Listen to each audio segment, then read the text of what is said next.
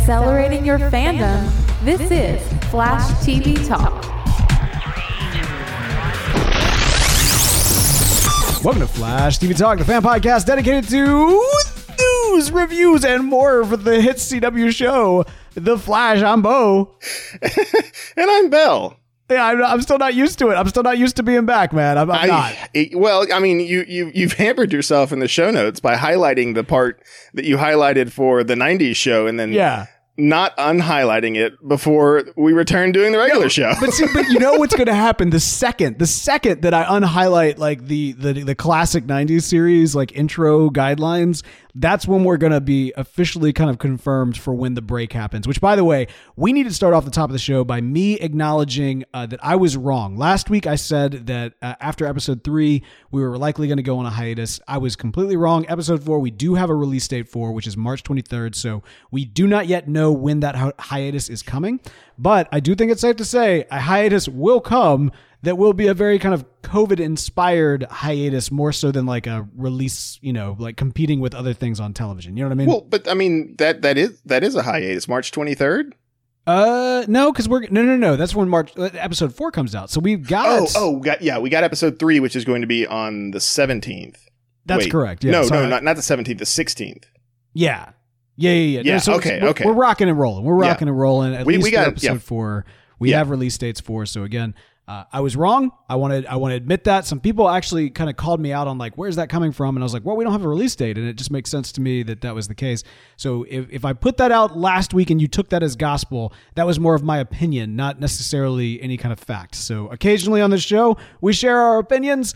And so I'm sorry if I misconstrued that, but I was wrong. Episode 4 does have a release date. It is March 23rd. We do not yet know when that break is happening, but as soon as we do know, we will let you know because that's what we do here at Flash TV Talk. And man, we have got quite the episode to talk about. But before we can, I want to let all the folks over at patreon.com/TV Talk know that we are very appreciative for their support of this show. We would not be able to do this. We would not be able to bring you the classic reviews that we were able to kind of get us through that COVID season. We would not be able to even be joining you right now to talk about a monumental, an epic, a incredible episode of The Flash that we're about to dive into. Wouldn't happen without this direct support from our patrons over at patreon.com/TV Talk. So head over there, become part of our Discord, get some great benefits for supporting the show. And again, that is patreon.com/TV Talk. And yeah, man, we've got a big one this week. Are you ready to do it? Let's do it. All right, man, let's dive into the rundown. The rundown. Episode 2 of Season 7, The Speed of Thought, directed by Alexandra LaRoche and written by Jonathan Butler and Gabriel Garza. Bell, what happened to this episode? Well, after mourning the loss of Nash and the Welleses, Barry and Cisco work on a solution to save Iris, Camilla, and Singh by opening a portal to the Mirrorverse.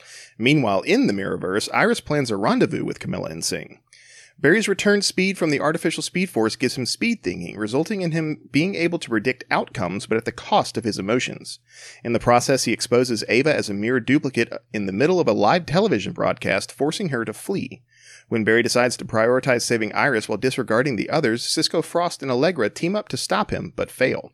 In the Mirrorverse, Camilla and Singh start having seizures since they were sent there with the mirror gun. Barry opens the portal, forcing Iris to come through and leaves Singh and Kamala behind. However, after coming through the portal, Iris starts having seizures. After Barry realizes he has endangered his friends and wife by relying on his speed thinking to stop Ava, he disables the artificial speed force, putting him back to having his speed in danger of depleting. Elsewhere, Ava decides to replace all of Central City with the mirrored duplicates and starts by replacing CCPD officer Daisy Korber. Flashback to 20 years ago, Eobard Thawne replaces the original Harrison Wells and kills him, placing his body in a grave. However, mysteriously, Wells rematerializes and is now alive, standing on the top of his own grave. Dun, dun, dun. See, that's a good, that's a very good dun, dun, dun moment right there. Like, that was... Takes you back. Premier dun, dun, dun moment of, like, the series almost. Yeah, no, that was a good one, man. But look, it is easy and almost desirable, if I may, for us to dive straight into the speedster speculation because of there were so many cliffhangers that we got at the end of this episode. And, you do get that feeling of so much being packed into a couple of different episodes, man. For one thing, we have to remember that the way last season was handled was they condensed it down to essentially like 3 graphic novels, right? Or maybe you could say 2 graphic novels and a special, because you had everything that came before Crisis, and then you had Crisis, and then you had everything that came after Crisis. And in this episode, we started to see them diving in and kind of pulling some elements out and kind of referencing some elements from the first part of season 6. And so you do kind of see that melding together, but there is an additional energy that came with this style of storytelling. Because of COVID, man, we don't really know what their philosophy is going into season 7 beyond just needing to kind of wrap up what was last season and kind of these early episodes, and then setting up what will be for the, at least the immediate future. That being said, man, there was so much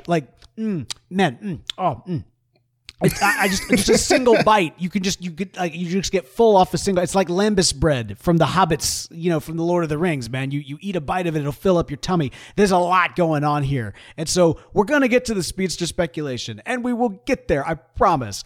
But let's dive into this because there's so much to do. Let's first talk about this whole super speed thinking that Barry has kind of unlocked through the ASF. ASF? ASF.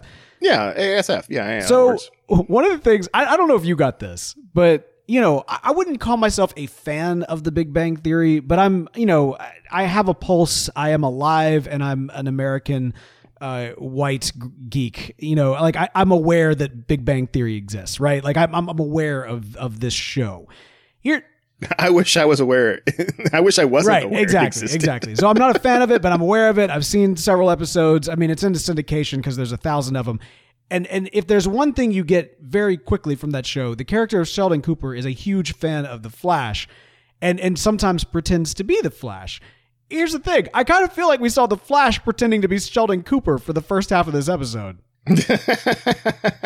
Yeah, man, let's talk about that because I didn't get to watch the episode live, so I had to watch it on the CW app, which took me a while because there's a weird issue with it where I couldn't watch the last 15 minutes of the show. But anyway, I finally watched everything, but like that night where it came out, I saw some spoilers on Twitter about the speed thinking. Right. It wasn't like massive. It was just like, speed thinking confirmed. And like, the panel from the comic page was kind of like, was talking about it and stuff. And the thought that I had about it was, okay, cool. It's going to be Barry speed thinking, but it's going to be Barry who can just think fast. Right. Yeah. And that wasn't what we got. Like I think Grant did a great job portraying this version of what they were trying to represent with speed thinking, about how for some reason speed thinking turns you into some emotionalist, logic monster. And I don't know. Like I didn't like that. I didn't like that speed. Like why does everyone all of a sudden they become, smart have to be this, emotionless jerk. Okay. I get that pushback, man. I really do. It is kind of that, it's almost like a trope, almost stereotype of kind of that nerdy intellectual, again, Sheldon Cooper-esque kind of portrayal of this, they're smart, so they're awkward and that sort of thing. But no, I feel like the way they explained it, actually made a lot of sense. Sisko references the fact that the idea of constructing a speed force, the way that Eobard was able to do it and control it, had everything to do with emotion. So there is not just the science element of it. There is this kind of spiritual, there is kind of this emotional aspect of things. And in order to access, to contain, to utilize the negative speed force, it requires negative emotion. Like there has to be that. They didn't want Barry to turn to the dark side, if you will. They didn't want him to have to like tap into that. So what Sisko did is like, okay, well, we're just going to suppress emotion. We're going to completely remove that aspect of things in order for you to engage with the speed force. And it's like, it's one of those things is you give energy, you get energy. That's what ends up happening here. So he connects to the artificial speed force, but because he is doing so, because Sisko has put those parameters around like no emotion, it's shutting down his emotion. So not only is he able to get really smart, which is kind of like a fun new power, it's also that he literally can't tap into his emotion. Well, no, but hold on. Like that was an unintended side effect. Like, yeah, you're absolutely right about like, the negative speed force required negative emotions, and Sisko wanted to prevent that. So what he did is he put like he replaced it with like a neutral argon OMG science thing, right? And it's OMG speed force, but yeah. Yeah. The unintended consequence from that was that Barry lost his emotions, right? Like, that it wasn't like Cisco wasn't trying to devise a way to like, oh, we'll just sever emotions. It's like, we're going to put this in there instead of negative emotions, and the unintended consequence. Well, no, okay, so it wasn't intentional, but the reality is it happened. So it's not, I didn't see it from that trope of like, oh, he's smart and therefore he's a jack. You know, like I didn't see it from that standpoint. I saw it entirely as like, oh no, this tracks. It may not have been the intended purpose, but it does make sense. But I mean, like, look at Spock. Like, Spock's a logical being. And even Spock will be like, you know, when they're commenting on a plan or something like that, like Kirk's like, hey, you know, let's do this. And Spock's like, that's not logical. But like, he's going to go with it. He's not just going to be like, no, I'm a sociopath. We're not going to do that at all. And not Spock. Because it's illogical Barry's to do not that. Spock. If anything, Barry's Data. Like that's the way he was playing it, is more of like a Data than a Spock. And I mean, like, I'm not a Star Trek guy, but yeah, but Data doesn't come across as nearly as much of a sociopath as Barry did in this episode. Sometimes he does. I mean, like sometimes he does, not always, but I mean, like, and if you only got Data for one episode when he was acting like a sociopath, then, you know, yeah, that's what you get. Yeah. I mean, like, that's the thing. Like, I thought, like, here's the deal. This provided an opportunity to see a very anti-Barry Barry. Like, he's right. His emotions, his heart has gotten him in trouble several times. And his, like, the decisions that he made while we're like, you know, when the kind of the call of like, oh, we're going to take the psychopath and we're going to put her on edge. And Barry's like, they always do that to us. Like, literally. And I was actually thinking, like, that is literally what every single supervillain has done to Team Flash, is they get them thinking about something else and get them all up in their feelings. And then they go and they do the thing they actually want to do. So it's like, oh no, we're going to turn the tables on them. I thought that, you know, Sheldon Barry made a lot of sense from that standpoint. But, you know, two wrongs don't make a right. And sometimes I don't know. It just, they do. Like you can't say that. That's not logical. Sometimes they do. Look, two wrongs don't make a right, but three lefts do. Go. I don't know. It was just something I wasn't expecting them to use that trope. Like, I figured, like, why can't we have Barry get this new power and still be Barry and, like, you know, think smart and do all that kind of stuff, and then not turn into a sociopath. And the whole, I don't know, I guess the trope of, like, you know, highly smart, intelligent people not having any emotion at all is just, I don't like that. I don't. Okay, so you this has been an ongoing thing for you too, because, like, generally speaking, you do not like, you are, and I don't mean this in a negative way, you are sensitive to when, like, nerds are portrayed in a negative light in media. I remember when we actually reviewed the Teenage Mutant Ninja Turtles reboot, you were really upset about the fact they made Donatello skinnier because he was smarter, right? Did I? Yeah. Oh yeah. You took big issues with the fact that, like, oh, he's got to be skinny because he's smarter. Like, why does he have to be scrawnier than the rest of them? Yeah. You remember this? I mean, oh yeah, the nerd. Yeah. I think it's coming back. I know now. you put that movie out of your mind. So, yeah, I have scrubbed the corners of my mind for that, but yeah, it's just, you know, why do we have to rely on the tropes and stuff? Why can't we just say Barry's smart, he retains his emotion, he gets this new power, and have some other kind of conflict pop up? I don't know. It just feels like, you know, it's like a misrepresentation of that, and I don't know. It's okay, man. It's all right. Listen, first of all, you're not smart enough to really qualify for this anyway, so I appreciate the fact that I'm just kidding. Yeah, I'm not saying that, like, you know, I'm a super genius clearly, and I don't act like this, so this must be wrong. No, I don't know. It doesn't feel real. Like, it doesn't. You know, feeling real is interesting, because that is one thing. There was, you know, like. First of all, Grant's a great actor. I don't want to, like, besmirch him. No, he is. But, like, we saw last week, you know, him having fun playing Tom Cavanagh's version of all of these Harrison Wells, right? And I think it's safe to say, by intention, every single one was a bit over the top. Like, none of them were perfect. I don't know.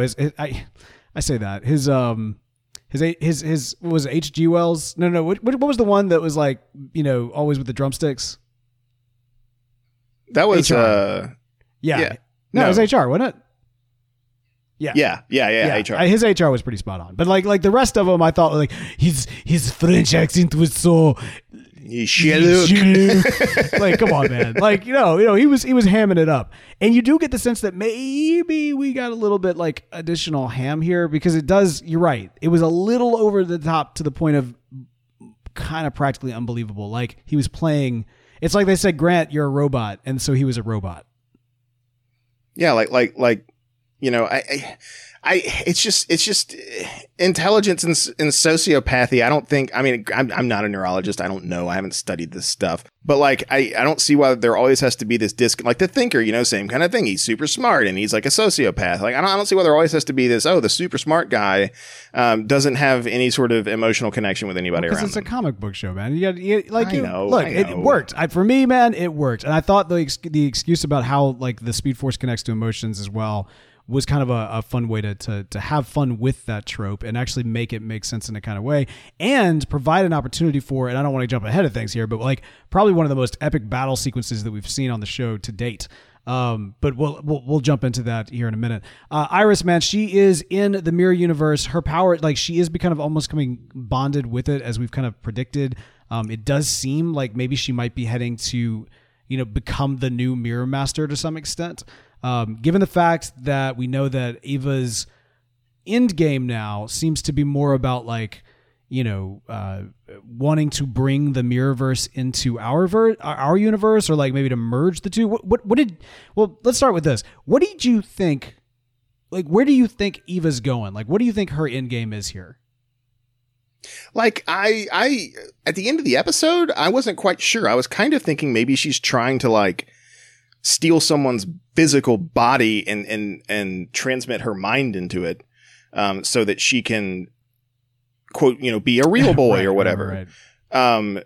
What was interesting though was in the description, because the description for this episode, it was like Ava decides to replace all of Central City with mirror duplicates. So I think like when she was, that sort of clicked with me. That made sense because she's sitting there and she's on the floor and she's like, I'm not real, or, whatever she was saying when she was like the Manchi, she was reciting that and whatnot. And then she kind of like, has a smirk and says, but it can be. And so, yeah, I feel like the idea here is that by replacing everyone with mirror duplicates, then she will not be different and everything will be normal, right? Because she's a mirror duplicate, so is everybody else. Oh, interesting. Yeah, that makes a lot of sense. So it's not as much about bringing the Mirrorverse to our reality. It's actually more about like creating mirror duplicates, replacing all of the real people with what she feels like with her people. Right. Yeah. Like she doesn't, yeah, because again, my first thought was like she just wants to be real, so she's going to try and swap consciousnesses with a real person. But now it seems more likely that no, she just wants, if she replaces everybody with a mirror duplicate, especially if they're all under her control, then no one will feel that she is different and shouldn't be there, or be concerned the fact that she's a meta or any of that kind of stuff. So it kind of solves all of her problems. It's a pretty big task, a pretty big undertaking. But seeing as she can be in any reflective surface almost instantaneously, it might not be too big of a problem for her. No, that's really good. All right, I hadn't put that together, but that actually makes a ton of sense. But that means we're going to end up with a lot of people, if that's the case. By next episode, theoretically, we're going to end up with a lot of people that are actually trapped in the mirror universe, with kind of this,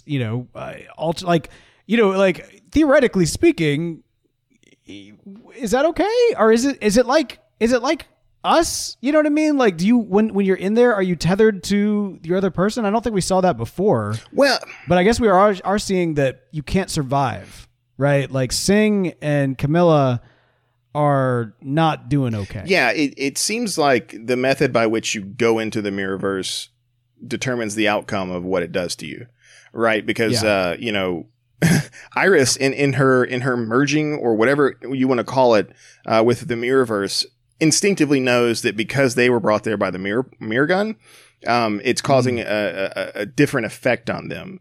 And so we saw this cop, Daisy Corber, she got pulled into the Mirrorverse. So It's going to have a different impact on her. Same as Iris. Her impact will be the same as Iris. And so. Oh, interesting. Okay. Huh. Yeah. Yeah. And so, and again, like Iris. Well, look at Ava though, because she wasn't pulled in per se. She got kind of beat in, so to speak. When she died, like that's the other thing too, is I'm kind of wondering if like, is it possible that part of the reason why Eva is able to like do everything and like exist in the way she has been able to and engage with the Mirrorverse in the way that she has been able to is because she doesn't have a duplicate, because she is the duplicate. You know what I mean?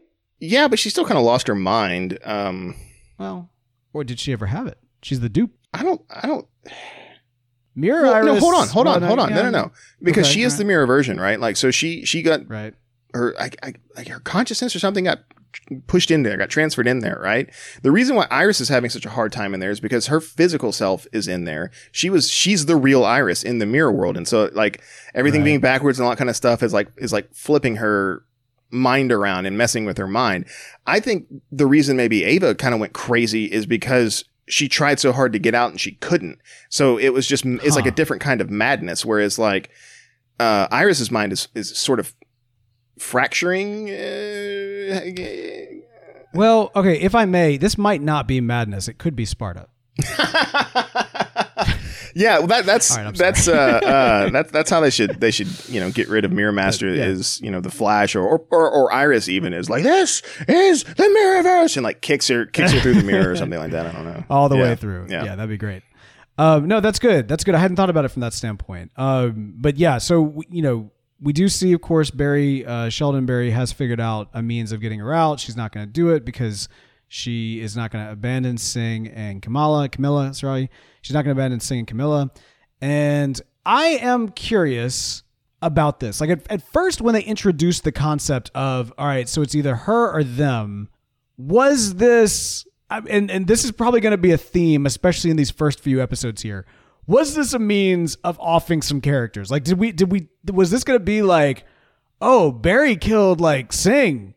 You know what I mean? Like that ain't nothing. That's Singh's been with us since the beginning. He's a pilot character.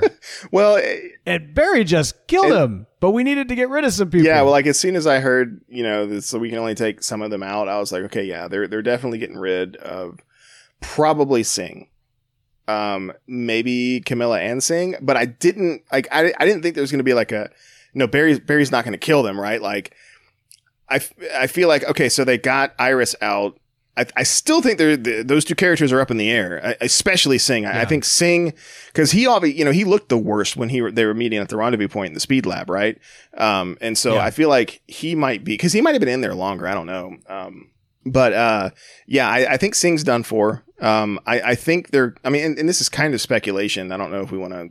No, I mean, well, so here's the reality. This episode requires almost everything because they left literally everything on a cliffhanger. Like, look, we got the big one, right? We've got the big speculation we're going to talk about. But I mean, like I think this is fine. Like, we have to talk about this. We absolutely have to talk about this. Everything from a standpoint of speculation, because literally that everything is speculation. Yeah. So that said, I think Singh's done for. I think they're going to get Camilla out, maybe. In order to give a proper send-off to her and Cisco when they inevitably leave. She's not a series regular, right? Like, she was not one of the ones. I know Allegra was and Chester was, but I don't think that she was. I'd have to look. But and Sue was actually. I forgot about Sue, but like she's supposed to. Wasn't she named as a series regular for this season? we're talking about last season? Well, no, for this season. Like wasn't when they were like naming everybody, including the cast of Fast and the Furious. Like, didn't we? I thought she was Maybe. one, but I could be wrong. Well, what's interesting is it was mentioned. Ralph and Sue were mentioned. And like, oh yeah, they're out. See, I think she's not coming back. I think it's too difficult. Like, I think we're gonna like brush Ralph under the. We're gonna pretend like, like there's enough characters, there's enough going on right now that nobody's gonna like who like. Even people who Ralph was their favorite character probably have forgotten that he's on this show. I don't know, but all right, maybe that's too much. I feel like there's just going to be a scene where it was like Ralph and Sue died on the way back to their home planet, like they did with the dog and the Itchy and Scratchy cartoons on The Simpsons. Yeah, it's going to be something like that, like or MASH. Ralph and Sue's plane turned in over the Pacific. There were no survivors, kind of thing. That could be it. So but Camilla, I don't know. Like, I feel like if she does go, that's going to be an exit for Cisco, because if she goes, it's going to be like, Cisco's going to be like, look, I can't do this stuff anymore. I can't be losing people that I love all the time. I'm not a super powered person. Chester can make all the tech. You have a replacement for me. I'm going to go live my life and, maybe not have everyone I love die. Yeah. Well, as you do. Sisko back in this episode, which was great to see. You mentioned that kind of sense of like purpose, or like kind of him trying to figure out like why are you still here? Because as you point out, Chester obviously does kind of facilitate that role. And even this week, Barry was like hardcore in the super genius department, making Sisko. And at first you thought maybe Sisko's arc this episode was really going to be about him dealing with the fact that like, oh, Barry's smart now. That used to be my thing, but yeah, clearly not. Yeah, and that was another thing too. I was like, well, with Chester making gadgets and Barry telling Chester how to do it with all the math, it's like, Sisko can step aside or whatnot. But no, the Barry's not smart anymore. We got Atlantean technology. Of course, Sisko has been a kind of a super fan of Atlantis since returning, and I feel like Atlantean technology has kind of become the new like, oh, it was from Atlantis. So that's OMG science is just all Atlantis. Yeah. Although he did have the quantum ball. Yeah, the quantum ball, trademark pending. Yeah. Which would. I don't know how sellable that's going to be. It seemed quite dangerous. I liked how that played out in the big final battle, but I was reminded of I think it's from the movie Black Dynamite. But there's a scene where he's like going into this basement to fight these bad guys, and like you see him like bust in through the basement window, and like he's fighting one dude, and then another guy like gets killed by like a ninja star, and he's like, I threw that bleep before I came inside. Like it just reminded me of Barry like throwing the ball, and they're all trying to get him down, and he's like, you lost this before you even started. Then the ball comes back and knocks them all out. Right. That was pretty cool. That was pretty sweet. Yeah, that was neat. I appreciated that. No, that was good. I liked that the use of that the quantum ball coming back, and for me, man, it evoked a lot of Jedi training, kind of the Jedi remote type situation. Yeah, because it was a lot like predict where it's going to be. This power, the super speed thinking. Where did you think? What was your thoughts on that? Like, did you see kind of what was going on with that, or like? Well, let me put it this way.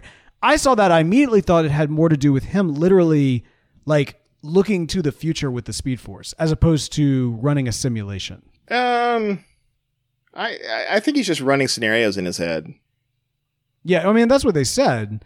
But to me, I don't know. Like, it was a little confusing at first because, like I said, I thought that we were getting like literally him. Okay, so we've seen different speedsters use the Speed Force in different ways. And I'm thinking specifically about how Nora could rewind time without traveling through time. You remember that? Yeah.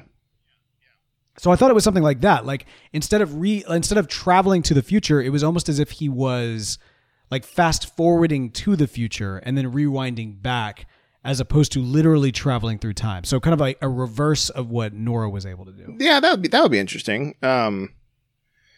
But almost to the fact that I thought that maybe that was at play, except they kept on using the word simulation and he kept on acting like a robot. So I don't think that's where they were going for. I think it was just merely him thinking of every single possible scenario that he could think of. Yeah. Clearly he didn't think about which is so weird to me. He's like, he wouldn't even think about, oh no, Sisko and they surely wouldn't vote to do this. Like that was kind of weird. Yeah, I got the explanation for it. I wasn't too torn. I mean, maybe Allegra would be like, let's. She has a bigger connection to Iris. Well, I guess she got a connection to Camilla too. Well, I think it's just the nature of like what we got. I mean, it's he was thinking logically, right? Like, and he was trying to apply them because he couldn't process their emotion. So he was thinking that they would logically think, oh, 2 versus 1, as opposed to thinking as he was thinking, which is like, okay, she has more information, therefore we need to go with her. But I think that he was even kind of clouding his own vision, because even though he was saying he wasn't thinking emotionally, the reality is, he was thinking emotionally. That he is thinking about it from the standpoint of like, he can make the argument that this is logical, but it's still Iris. Like there is still more at play, even when his emotions are dialed down to like -32. I mean, we see that at the end where he's like, when he realizes that everything went wrong, he gets emotional. So he's not completely devoid of emotion. Right. Yeah. But I think, his problem with his simulation there in that particular case was that he was thinking that they would be thinking logically like he was, but they clearly weren't. Because he couldn't process emotion. Couldn't process emotion. And what I love though is that we do get, a contingency plan that we see in play. Right? Oh yeah, like the kind of like the Batman, in case the Justice League goes bad, I got to take everybody out plan.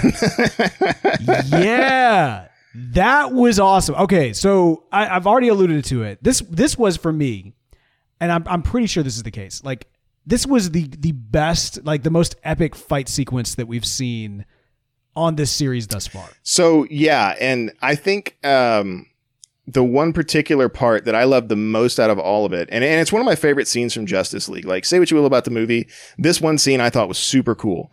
And it was when the Flash is going to go and try and hit Superman, and he's running behind him, and like Superman's grabbing him, and he like just turns around and looks at him, and then the Flash is like, "Oh crap!"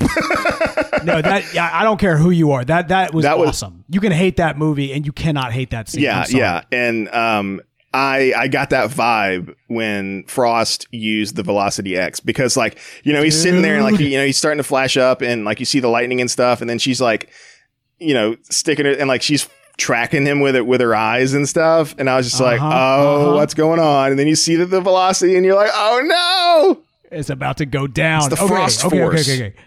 The Frost Force, man. Come on. That was awesome. That was absolutely incredible. All right. So the fact that they have this kind of contingency plan is pretty incredible. You almost kind of, you expect this, right? Like, that we'd have somebody like Cisco kind of ready to deal with a rogue Flash, that this would be something he would have been planning for some time. And as you mentioned, it's the tough love. They're not trying to kill him. They're trying to, get him like the Flash. He's one of those characters, right? There is a pseudo godlike ability to be able to control time in such a way and to be able to control speed in such a way that's like, okay, the second you think this guy goes off, you have to treat it like it's an absolute certainty. Not to quote Justice League, but you gotta be ready to handle your business, because if he knows that you're onto him, then he's gone. Literally, he's gone. He could be anywhere on the planet or in time. So you got to handle this stuff with that tough love kind of quick. And it was cool to be able to see that enacted. Oh man, where do I even want to start with this? So it was great because it was an emotional fight for everybody that was involved, but they were ready for it. I loved the fact that we got a chance to see Allegra. While obviously her dynamic with Nash was not my favorite plotline, I do actually like the fact that we get to see her utilizing some of Nash's gadgets. Yeah. One of the coolest things about that Wells was, this kind of like Indiana Jones-esque kind of connection that he had to the multiverse and all of these different kind of crystals and magic and gadgets and science and that sort of thing. It's cool to see her. If that storyline leads to an Allegra that adopts some of those same practices, I think that makes a better character than even both was. Because even though it was a cool thing that Wells had, he still wasn't my favorite Wells. And so seeing Allegra utilize some of that, I don't know, it kind of works for me. But yeah, so Allegra in the fight. What were your thoughts on it? It was pretty neat. Like the little. It was cool seeing her, wear Harrison's or Nash's little satchel thing, and then like using the weird, I don't know what you call those, teleportation smoke bombs.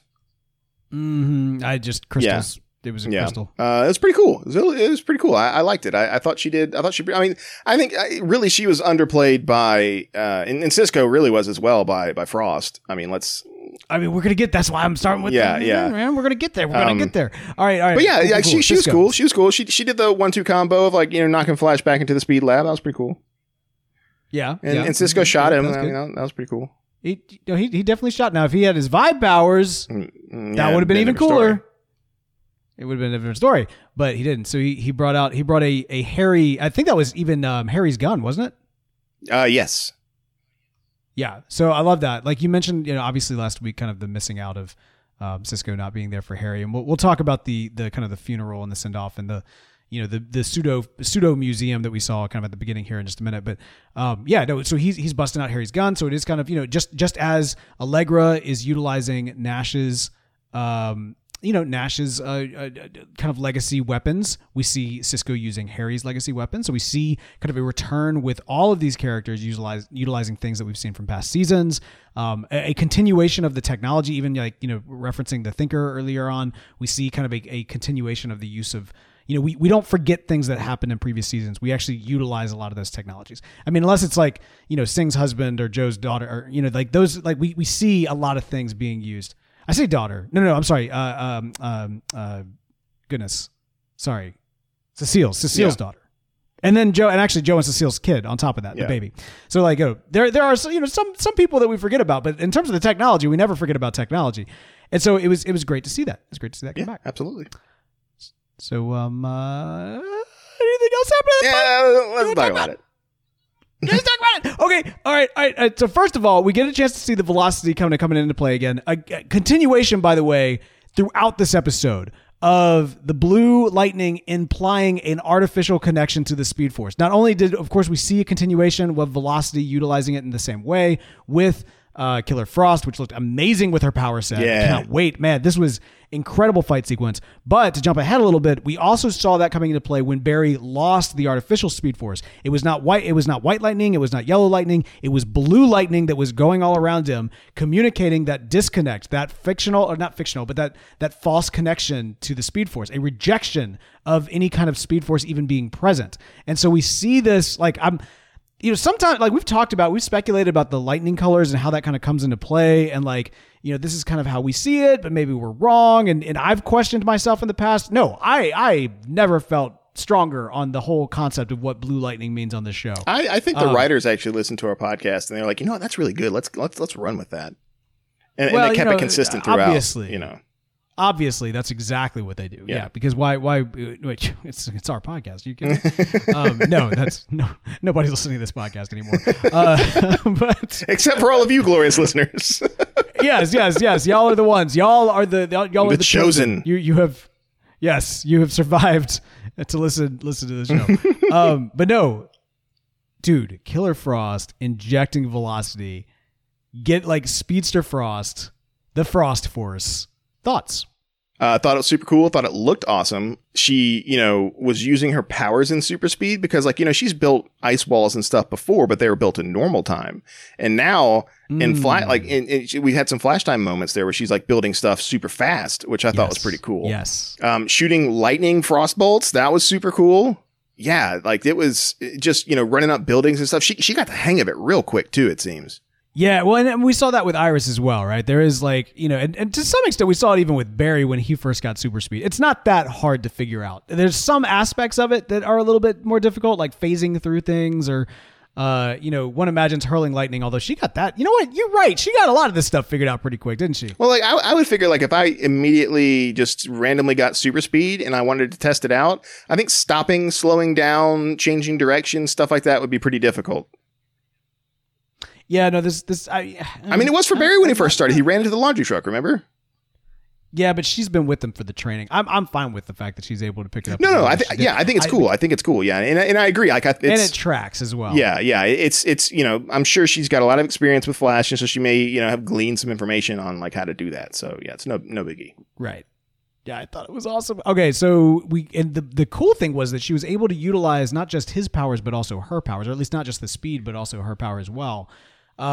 Which now that was probably the biggest thing that I was trying to kind of wrap my head around, because it was kind of communicated early on, especially with Captain Cold, the notion that like Frost is, and I don't mean Frost the character, I mean just the cold power, the utilization of freezing things is something that is kind of supposed to shut off the Flash to some extent. It's supposed to be, or was supposed to be at one point anyway, kind of like his kryptonite, which is why Captain Cold was such a kind of a threat. Yeah. You remember this? Yeah. It's sort of his antithesis, right? It's sort of always been like that. But I think it's different with Frost. Because she's a meta and she's immune to her own cold, right? So cold doesn't affect her. She's immune to her own power set because otherwise, it wouldn't be very good to have any sort of powers. Well, it wasn't less about the speed being impacted by, or the cold being impacted by the speed. I guess it was the notion that like her getting the speed would shut. Well, I mean, like that's fair. I don't know. That was just one I had to kind of wrap my head around a little bit. Well, right. Like, you know, the speed gun, Barry gets shot with a speed gun, like it freezes him in place, slows down his metabolism or whatever, right? Frost getting shot by a cold gun wouldn't do anything to her because she's a meta who's adapted to cold. Okay. So basically, she as a speedster could not be beaten by Captain Cold with a speed gun, whereas the Flash could.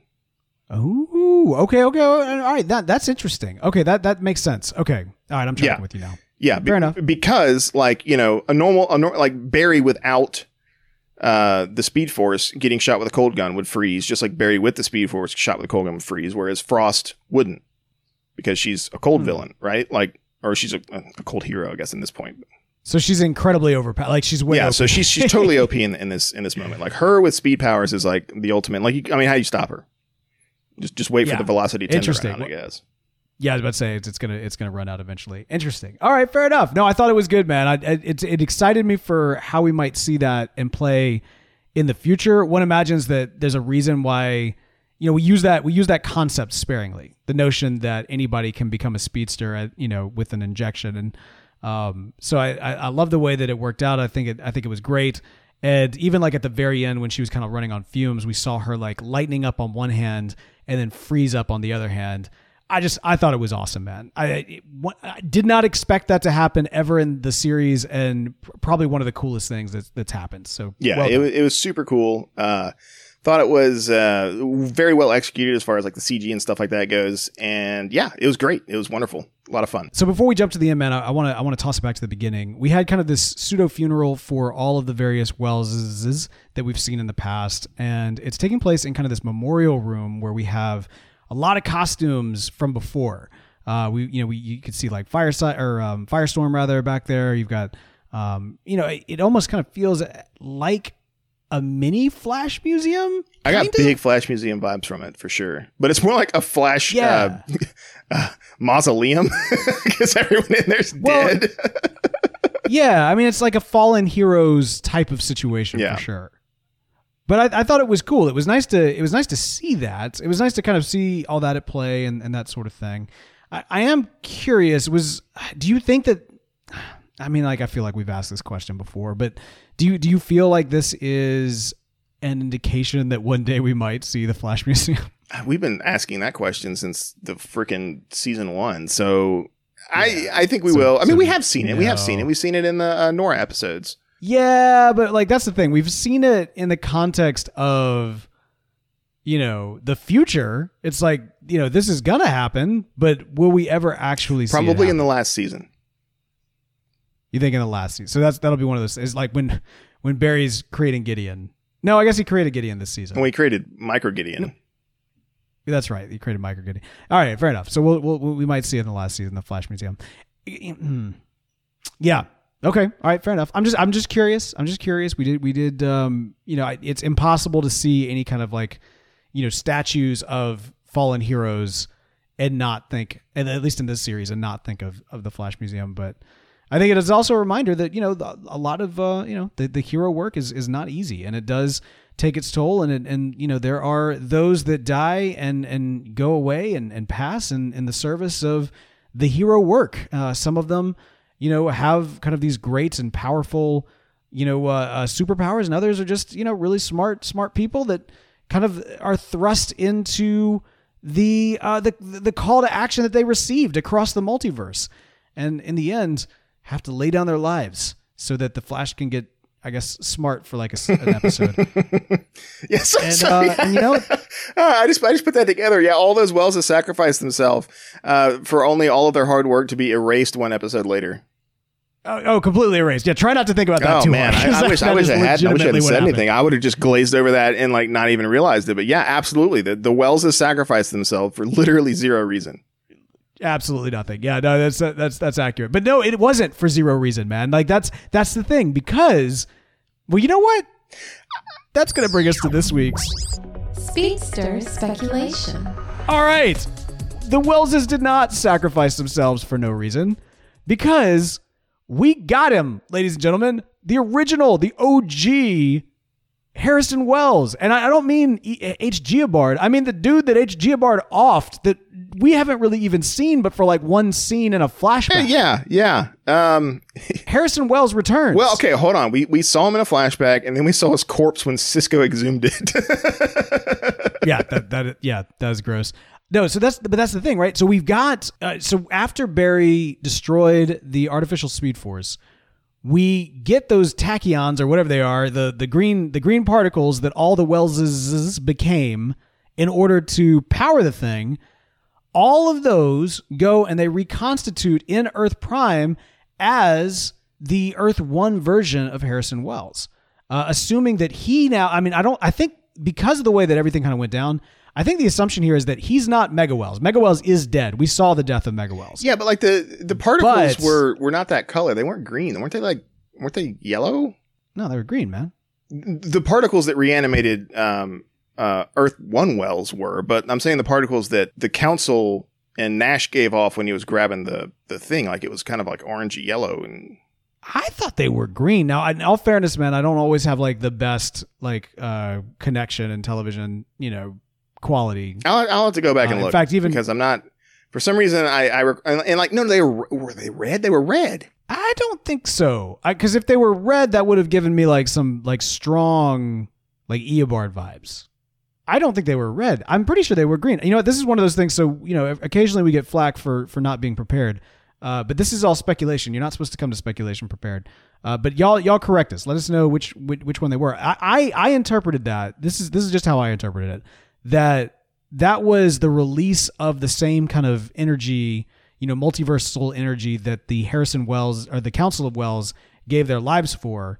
And since Barry destroyed the artificial Speed Force, it re-released that energy, which came and basically resurrected the original Harrison Wells of this Earth, the Harrison Wells essentially of Earth. Yes, I agree with you. That was what I took away from that. I just thought it was weird because I thought the colors were, or the particles were a different color, and that's what kind of weirded me out. I was like, well, clearly I think that's what they're trying to represent here. I thought the colors were a different color, and maybe I'm wrong. Wouldn't be the first time. Definitely won't be the last. Yeah, it definitely wouldn't be the first time.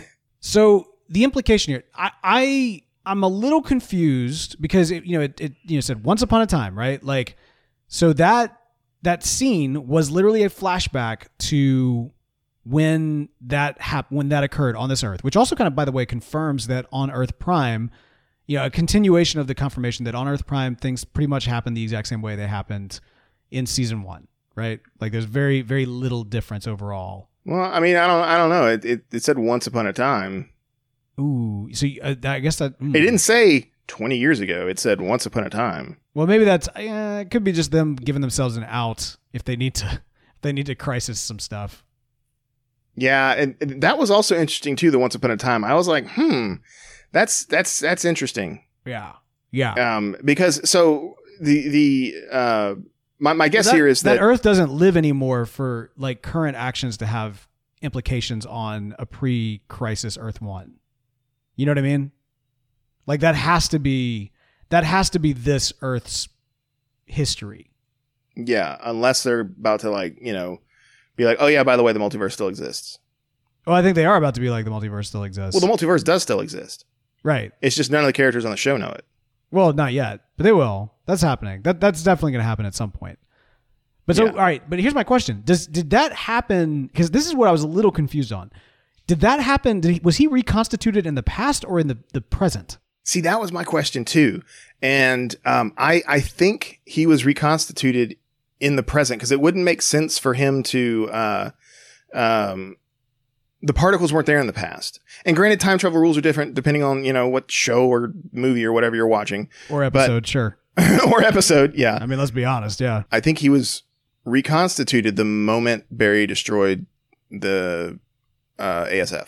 Okay, so that makes the most sense, but given the fact they never actually stated that, and it kind of left us at the once upon a time moment, it's kind of a little it's a little up in the air, right? Well, I was halfway expecting them to do something like, they showed the corpse in the shallow grave.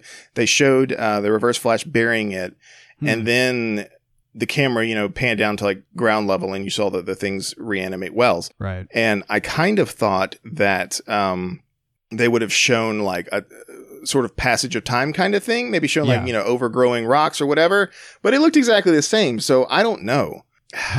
You know that there's a speculation that this was going to be the series finale cliffhanger, as opposed to like, you know, whatever episode this, you know, theoretically would have fallen into at the time. Without them beating Ava, really? Yeah, I think so. I think that's my understanding. Well, I mean, again, this is a theory. I'm not saying that it's accurate. I'm just saying that there are people out there that are saying that this was going to be how how they were going to leave us at the end of the season. Probably this scene. Yeah. Because this scene wasn't connected to the rest of the episode at all. Right, exactly. Well, and I mean, we're getting so many cliffhangers. You get the sense that we are kind of seeing what we knew was going to happen, which is like a combination of several different episodes kind of being like forced into one. Yeah, there's a bunch of stuff that's been cut around, I feel. Yeah. This in particular is one of them. But yeah, like I think the cliffhanger that we saw there, I don't think that's going to come back. I don't think we're going to see Wells in the next episode. I don't know, because they've recut a lot of these episodes. Like they're not what they once were. I think it'd be a major disappointment if that was the case. I think at the very least we have to have something at the end of the episode teasing it. Yeah, he's not going to show up until the teaser at the end of the episode, and that's going to set up episode 4 for being the new stuff. Peace. The new, yes. yeah. Sunman's going to show up, or Solar Man, a Nuclear Man, whatever his name is. The Nuclear Man. Yes. I'm molecular. Sorry. Yeah. But yeah, that's good. I don't think we're going to see him again. I think that was a teaser just to kind of like, you know, tease it out, right? And I think we might, the cliffhanger we're going to get there is going to be at the end of what was supposed to be last season finale, which is going to be episode 3 of this season. Okay. So Ava's going to be defeated. Everything's going to be good. We're going to say, I mean, maybe we'll say our goodbyes or whatever. And then Harry's going to show up at the end and they're going to be like, what? And then we're going to have the lead into the new episodes for this season. Yeah. The post-COVID. I mean, I stand by the assumption that we're already getting some post-COVID like bits intertwined in some of these episodes. Yeah. I think they've shot some new scenes and like weaved them in and stuff. Yeah. So, but we'll be heading in that direction. Okay, cool. Well, I'm excited, man. Like it's going to be great because we kind of get a character that I feel like a lot of people think they know, but we really just don't. We don't know anything about this Harrison Wells. My guess is he'll be very similar to H.G. Eobard in terms of kind of the acting portrayal. I get the sense that, obviously Eobard kind of based his portrayal of Harrison Wells from what he knew of the original Harrison Wells of his timeline. So theoretically speaking, this will seem like a familiar character to a lot of the characters that we know. And I'm excited, man. Like the one true Wells has returned. It's going to be very, very interesting to see what happens. But one way or the other, we're looking forward to exploring it with y'all. Absolutely. Hey, this is Patrick Sabongi, and you're listening to Flash TV Talk. That's the sound of the police in my hood. All right, man. Some listener feedback thoughts. I got some tweets in from folks. Let's see what all we had here.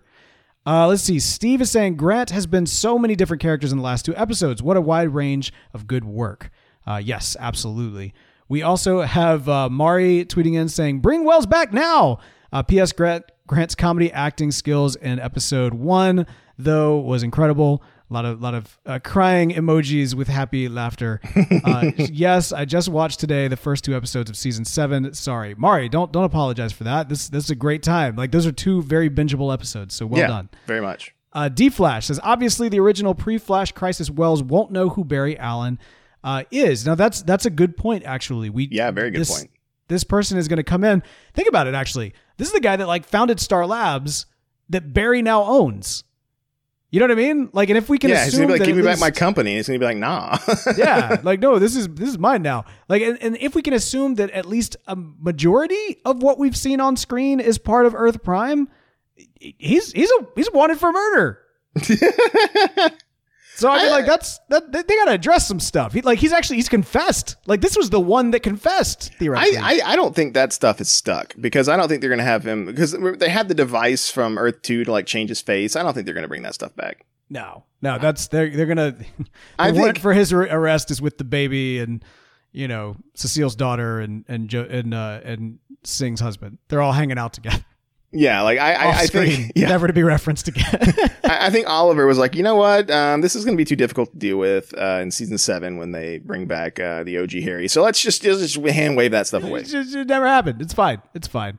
Yeah. Travis is saying great acting by Grant Gustin on the gradual change of his personality to being almost robotic in his thinking. Yes, I agree. I think he did. Like it was kind of the transition. In my mind, he went from kind of a Spock to a Data, to use Bell's analogy from earlier. Yeah. You disagree? Yeah. I mean, I don't know. You're still bitter. You're still bitter. bitter. They went with that trope. No, that's fine. I'm That's still fine. bitter. Well, great thoughts, guys. Thank you all so much. And hey, we want to encourage all of y'all to head over to iTunes, write us a review. It's a great way to help the show, especially now that we are back, baby. So if you're enjoying it, that is a great way to let us know. Again, head over to iTunes, write us those reviews. We'd love getting your thoughts and your feedback as well. You can follow us on the Twitters at Flash TV Talk. But if 280 characters isn't enough to express your love for our show, feel free to email us at flash@podastery.com. That's PODASTERY.com. And for a lot of other great stuff, head over to Facebook.com/Flash TV Talk. That's right. We got a Facebook page, and that's what it is. Facebook.com/Flash TV Talk. And as always, special thanks to Charlie Bach, who provides music for our show. You can check out the rest of his awesome stuff at soundcloud.com/Charlie Bach. Also, if you like good TV talking podcasts, head over to tvtalk.fm, where you will find us and some of our friends. And if you enjoyed all of this, well, don't worry. We'll be back in a flash. Yeah, I said that in kind of a weird way, but that's all right. I'm sticking with it. I'm standing taut. And scene.